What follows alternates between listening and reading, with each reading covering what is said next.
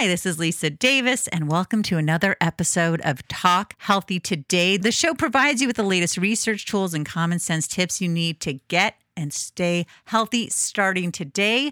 People tell me listening to the show is like overhearing two friends talking about really incredible health topics that you want to know about. I like to really get to know my guests, and I'd like you to get to know them as well. So we delve really deeply into topics, and I like to share some personal anecdotes as well. To make sure you never miss an episode of Talk Healthy Today, be sure to subscribe, also rate and review. Hi, I'm Lisa Davis, and if you enjoy my podcast, Talk Healthy Today, then I know you're going to enjoy my brand new podcast with the wonderful Sunny Days, whom you've heard on the program. And if you haven't, please check out the interviews that we've done here on Talk Healthy Today. It is called Active Allyship. It's more than a hashtag. There are going to be honest, unfiltered conversations. We're going to be talking about what's happening right now with race in this country, how important it is for us to be open, how to be allies, what it takes to be an ally, how racism and feelings of bias are in our culture and how they affect each and every one of us. It is so important. We need to change things. So please join me, join Sunny, join us on Active Allyship. You can find it on iTunes, Spotify, Google Podcasts, and Stitcher. Thanks. Enjoy the show. I'm super excited about today's guest because I've been saying this for years, that exercise is medicine. That is the name of the book, How Physical Activity Boosts Health and Slows Aging. And isn't that what we all want? The book is by the wonderful Judy Foreman, who joins us now. Hi, Judy. Hi, how are you? Great. How are you doing? Doing pretty well. About to go swimming after this interview. Oh, that's great. Well, I took an hour hike with my dogs, and I live in I bore everybody by telling them a lot that I live in a town that's a third conservation land, and it's fabulous because with a 2-minute drive, I'm in 100 acres of woods. One of the things that grabbed me right away is I loved when you talked about how to read this book. You write, I had a pretty negative view of aging, but what I learned about biology put a whole new spin on aging for me and took some of the sting out of it. Okay, without giving too much away, Judy, because I want people to get the book, Exercise is Medicine. What were some of those things that helped take that sting away? Oh, yes, I definitely want people to get the book, but it definitely did take the sting away for me to do, not completely away, but substantially away. I learned so many good things at the molecular and cellular level about what exercise does for us that I guess it made me feel more in control of the aging process. Like, there are definite, clear-cut, really basic things that exercise does that really mitigate against a lot of the downsides of aging, from mood control to better memory, to better heart function, to very, very basic genetic and molecular things. So, basically we evolved to move. We did not evolve to sit in front of screens all day or sit in front of the TV. We have the genes of our ancestors who were running around hunting for dinner, and those are our genes. We don't have genes that make us sit all day. So it's abnormal to sit as much as we sit. Right. And Sitting Kills is one of the chapters in your book. Sitting Kills is chapter 3. Yes. It's funny because years ago I got a treadmill desk, and I used it for a long time. And then I was noticing that I have some knee issues, and between doing hour hikes every day with my dogs, the treadmill desk, I couldn't really do both. But yet what's nice is I have a desk that goes up and down as part of it. So I just stand. Not all the time. I had to be honest, I'm sitting at the moment because I did an hour hike. But then the rest of the day, at the moment too. Okay. The rest of the day I'll be running around and cooking dinner and doing errands and, whatever I need to do with my daughter, and we have to go get new shoes. And so I will be busy. But I think for so many people, you're right, with the way the screens is these days, they're just sitting at work and then they come home and they sit and then they sit. It's not good. Well, I think people don't people don't know, and then I wouldn't have known unless I had done the research for this book. Why sitting is so bad. Right. And I mean, there are actually quite a few biological reasons why it's so bad, but one of the main ones is kind of intuitive. We tend to get fat, and it's not just the fat you can pinch with your fingers. It's this deeper visceral fat that surrounds your organs in your belly. And it used to be thought that fat was just kind of a blob of inert, sort of stupid tissue, but it's actually a very active biological metabolic organ. It pumps out chemicals. It pumps out essentially hormones, and these hormones are called pro-inflammatory cytokines. And all that means is these chemicals produce like a low level of chronic inflammation all over the body, and that is the real driver of a lot of bad things that happen later in life, including hardening of the arteries and diabetes and neurodegenerative things. The underlying cause in many cases is chronic inflammation, and that's what happens when you sit too much. Yeah, and that is so scary. One of the things in the book, The Heart of the Matter, you write Catherine, and I swear this name's familiar because I lived in Santa Cruz, and I went to UC Santa Cruz. Catherine Beers was 85 when I spoke with her not long ago from her home in Santa Cruz, California. She cheerfully admitted that she looks her age, but then you talk about how she doesn't act it. But this is what grabbed me. I love this. After a few years, she hungered for a small town in which to raise her kids and drove around California looking for the perfect place. She found it, Santa Cruz. And every day my husband and I, because we're on the East Coast, say, when can we go back to Santa Cruz? So I just wanted to throw that in. I think she was the mayor. Yes, I was there in the 80s. Okay, that's why. It's like, why is that name? Yes, okay. Yeah. But tell us about her and her experience. Oh, she's amazing. She did the Boston Marathon. I live in Boston. And she did the Boston Marathon, I think it was 2018. And she probably did it last year as well. And she was the oldest person to do it. She did it. The marathon is 26.2 miles and a very hilly course. That's why Boston is kind of one of the classic challenging marathons. I mean, not that they're not all challenging, but she did it in 7 hours and 50 minutes. And she then stayed the night in a hotel in Boston and then got on a plane the next day for France and did like a 4 or 5 week hiking trip with a friend. And she told me that she runs every day regularly, and then when it's training season, she ups her game. And then she'll go play bridge or games or something with people way younger than her at nighttime, and they're fading, and she's not. She really has the energy and the spirit of a much younger person.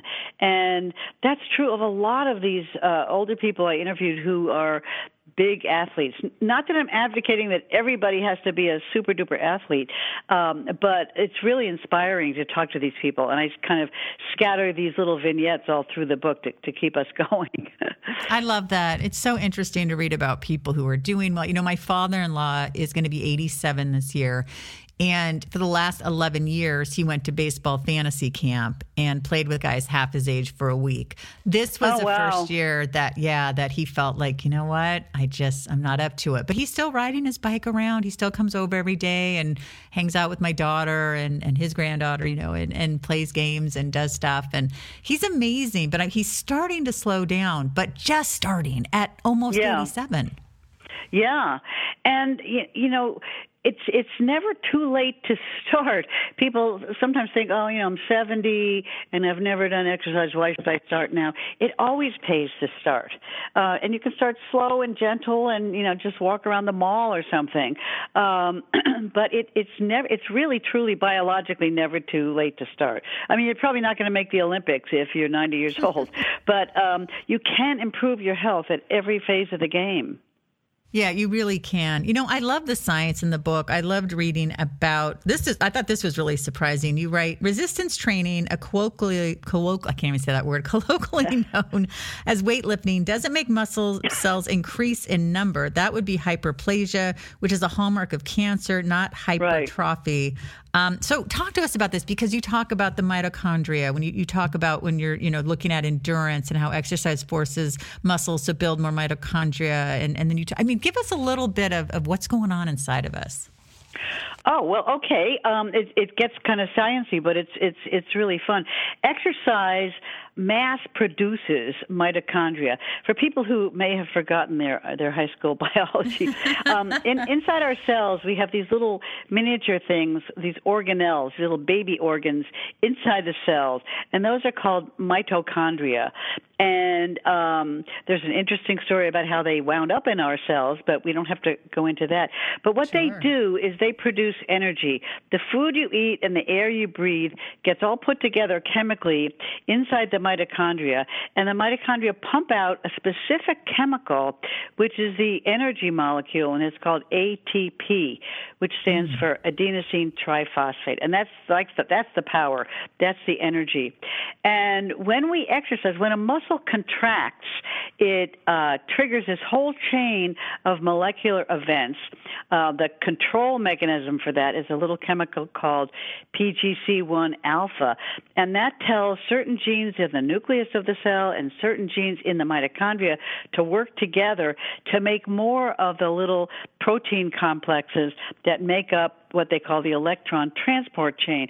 All of that just means there's no quiz on that, but all of that just means that when your muscles contract through a chain of chemical events, you end up with more mitochondria.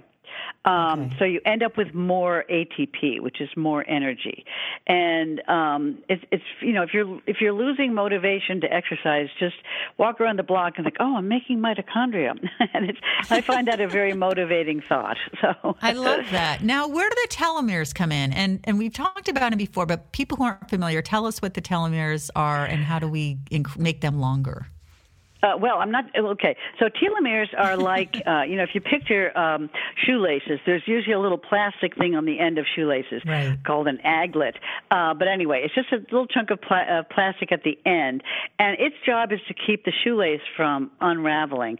And the telomere is the exact same thing on a chromosome. It's a little specialized chunk of DNA that sits on the end of chromosomes and keeps the chromosome from unraveling in a sloppy way during cell division.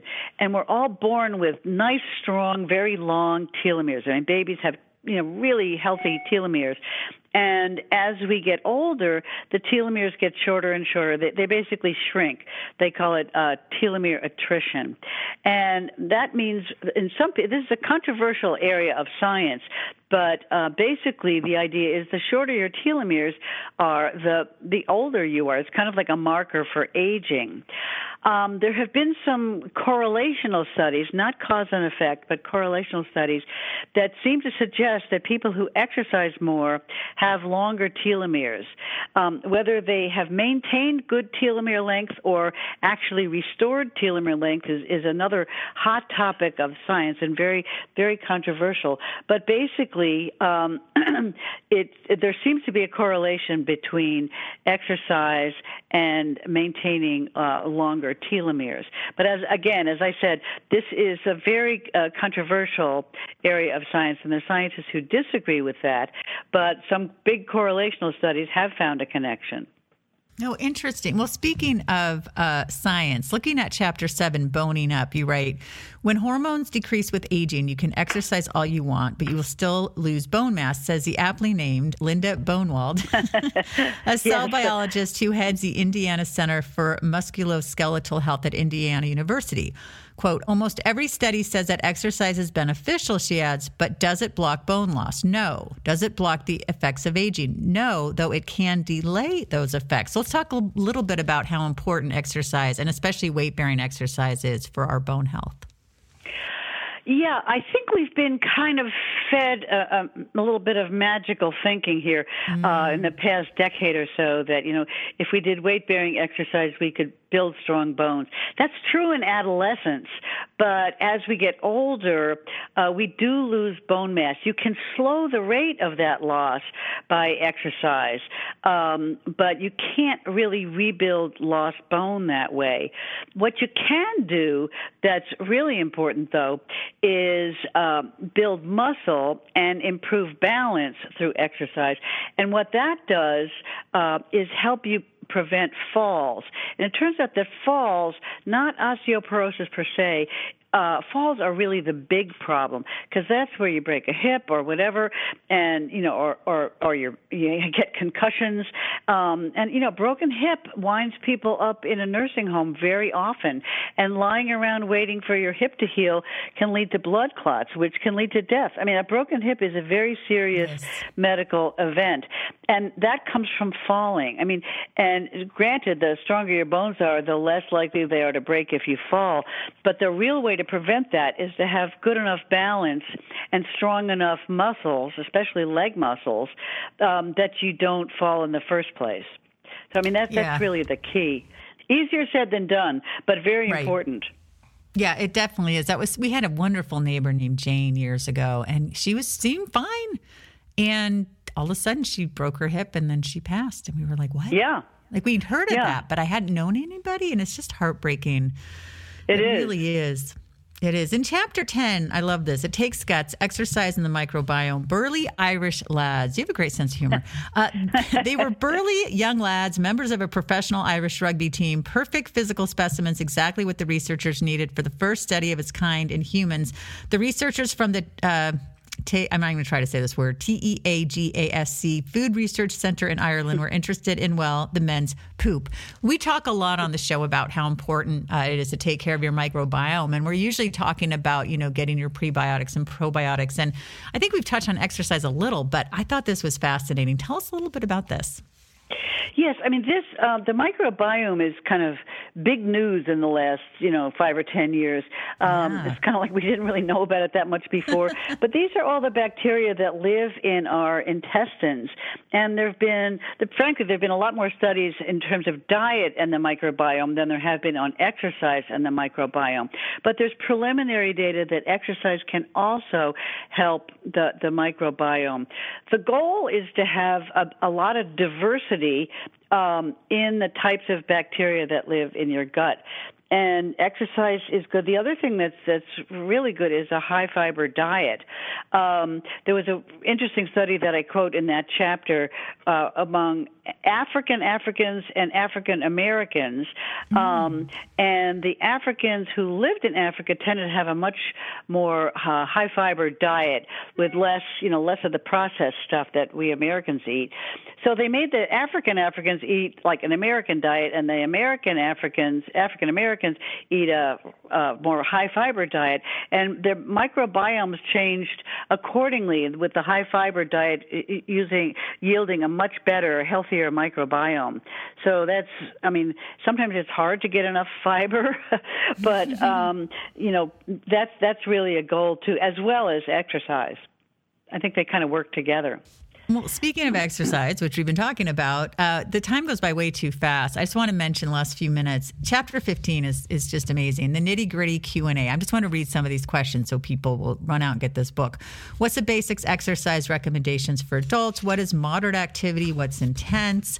How can you determine your fitness age? What is VO2 max? If you stop exercising, how fast do you lose fitness and strength? How fast can you regain it? What is high intensity interval training? So is HIIT better than continuous training? Can you be both fit and fat?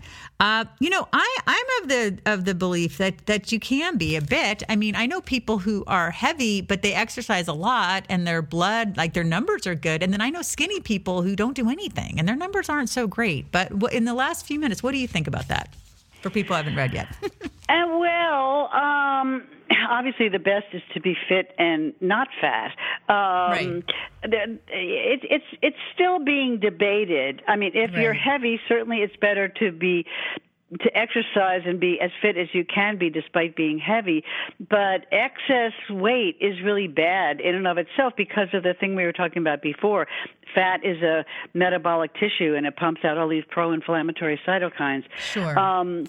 There's no way that obesity is a healthy thing. Maybe I wasn't thinking like obesity. I meant just like, 5 or 10 pounds. You're not like, super heavy. But that can be your body mass index can still be in the normal range. You really don't want to hit that obesity level. There's a great debate, but I think I mean, nothing is absolute in science, but yeah, I mean, you can. It's if you're fat, keep exercising, But also, if you're really out of shape, which you may be if you're fat, you should check out with your doctor. What you can do. I mean, you don't want to just leap up off the couch and do a marathon. You sort of got to build up to it and be sensible. But exercise is really the key to a healthier life, regardless of your weight. Yeah, it's so true. And there's 38 wonderful questions just in that chapter alone. What are your favorite types of exercise before we have to end today? I swim. I'm 76 years old, and I'm on a swim team. Wow. And I've been, I used to jog more, but the old knee thing kind of gets in the way, although I still do the treadmill. But I find being on a swim team really fun because, we have great talks in the ladies' locker room, and it's just fun. And it's also easy on your joints. You can really swim without doing a lot of damage. I mean, you can overuse your shoulders, obviously, but basically it's kind of easy on the body. But people, the best exercise is whatever exercise you enjoy or can talk yourself into enjoying. I mean, for some people it might be walking in the mall. For others it might be kind of walking around the living room couch instead of sitting on it while you're watching the news. I mean, it's just whatever you can do that gets you out of bed and off the couch really has huge benefits. So you don't have to join a gym. You don't have to buy $400 sneakers. It doesn't have to be a big, huge deal. Just, kind of get off your rear end and do it. To put it bluntly. So right. Yes. And if you aren't allergic and have you can afford a dog or have the time, the energy, the money, get a dog, go to the pound. Because I tell you, like this time of year, I mean, today's a nice day, but when it's, 15, 20 degrees, I'm not going to go hiking if I didn't have a dog. I mean, so I just think it's such a great thing. But exercise is medicine, how physical activity boosts health and slows aging. The wonderful Judy Foreman. Tell us all the ways we can find you and your book online. Well, Amazon is sort of the easiest. It's called Exercise is Medicine. You can also buy it through my website, which is judyforeman.com, JUDYF as in Frank, ORE, don't forget the E, MAN.com, Judy at judyforeman.com. And there's a bunch of links to click to places to buy the book. It's not hard to find. And even though I'm the writer of the book, I find when I even just look at the title sitting here on my desk, I think, oh, God, it motivates me to exercise. So I re-motivate myself every time I look at the book cover. That's Hopefully wonderful. that will do it for your readers, too. Oh, yeah. I mean, my husband, I had to where's Judy's book? He's like, I have it. Well, I need it. I didn't finish it yet. And he is avid. If it's 15, he'll bike when it's like 15 degrees. He's nuts. He runs, bikes, he does yoga. He never misses it. And he's in amazing shape. So I want to thank you so much for coming. I'm Lisa Davis. And if you enjoy my podcast, Talk Healthy Today, then I know you're going to enjoy my brand new podcast with the wonderful Sunny Days, whom you've heard on the program. And if you haven't, please check out the interviews that we've done here on Talk Healthy Today. It is called Active Allyship. It's more than a hashtag. There are going to be honest, unfiltered conversations. We're going to be talking about what's happening right now with race in this country, how important it is for us to be open, how to be allies, what it takes to be an ally, how racism and feelings of bias are in our culture and how they affect each and every one of us. It is so important. We need to change things. So please join me, join Sunny, join us on Active Allyship. You can find it on iTunes, Spotify, Google Podcasts, and Stitcher. Thanks. Enjoy the show.